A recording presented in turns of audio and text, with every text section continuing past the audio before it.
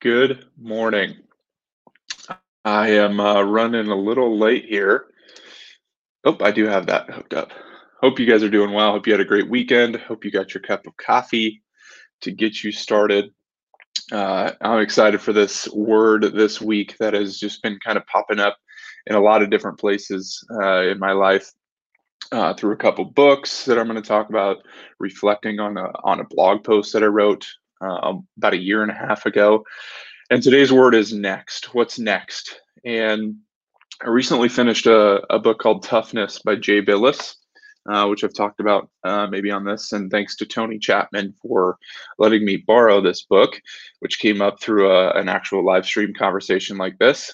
And one of the chapters that stood out to me was titled "Next Play," and I was like, "This is interesting. What's this concept about?" And according to Jay Billis, this is one of this concepts stuck out to him was this when he played at Duke from Coach K, and that's where it came from. And they can't really pinpoint the moment when this kind of became a thing for them. Coach K couldn't really pinpoint it from his days at West Point, but it's something he's applied at Duke with all of his teams and all of his players, and that is next play, and it's been ingrained in everything they do. Jay Billis actually said next play is really prompt to focus players on the present rather than, I'm reading this in my notes, rather than dwelling upon what just happened in the past. To prompt to concentrate on what's truly important, the next play in the game. Whether it's a positive or a negative thing that happened in the game, you're always thinking about that next play. And it was like, my goodness, I wish I would have known this when I was playing. But I think this can be applied to our everyday. When life knocks us down, we can move on to that next play, depending how negative a thing that is, or even a positive thing. We're always looking to what's next. And I think you can kind of get caught in that sometimes, and always wanting to know what's next.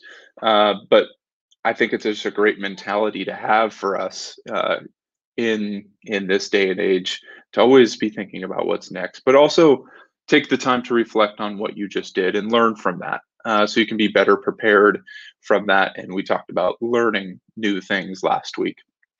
For me, that really hit home in thinking about next play as a basketball player growing up. Man, it was probably one of my biggest struggles, was dealing with the negative that just happened, or even the positive, and not having that mentality to move on to that next play immediately. Always kind of dwelling on that, whether it's a bad pass or a missed 3-pointer. It was tough to shake that sometimes, and eventually, you get over it. But I wish I would have been taught that method, or would have been ingrained in me, because I think this is something you can learn to have that mental toughness to move on to that next play.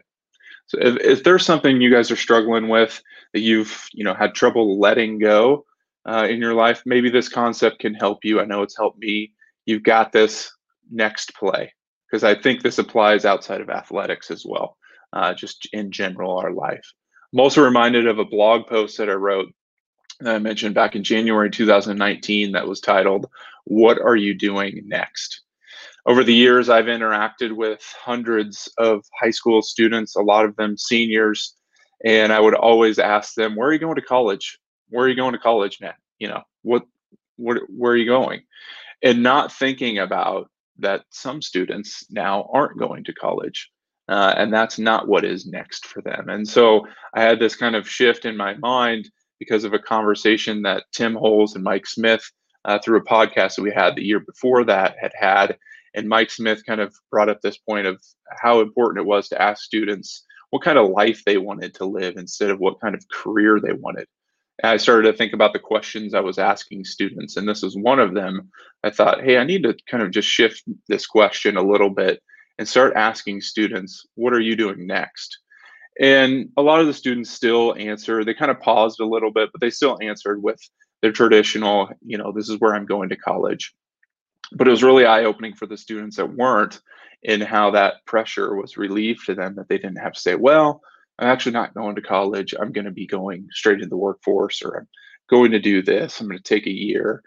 And I just challenge you with that, to think about what's next. asking people what's next. What are you going to do next? And that's my question for you today, is what are you going to do next? I'd love for you to comment below.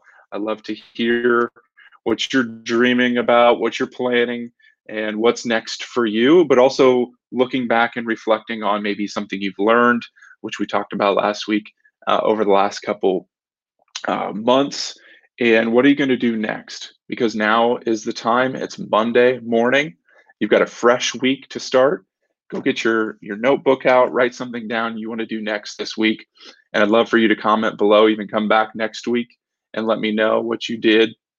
And I hope this encourages you. Hope it helps you. These two concepts of next play and what are you going to do next? Hope you guys have a great week.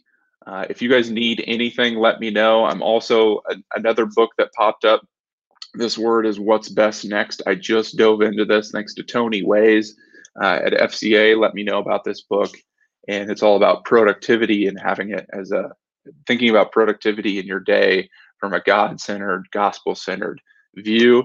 I don't have enough depth of reading this yet to share my thoughts, but I can tell you this is completely shifting, a lot of the things I do throughout the day. I always have had, kind of a mindset, but this is really providing some solid foundation for me here. So that's all I got for this week. We're a little short on, didn't quite make it to the 7 minutes and 34 seconds, but that's okay. It doesn't really matter.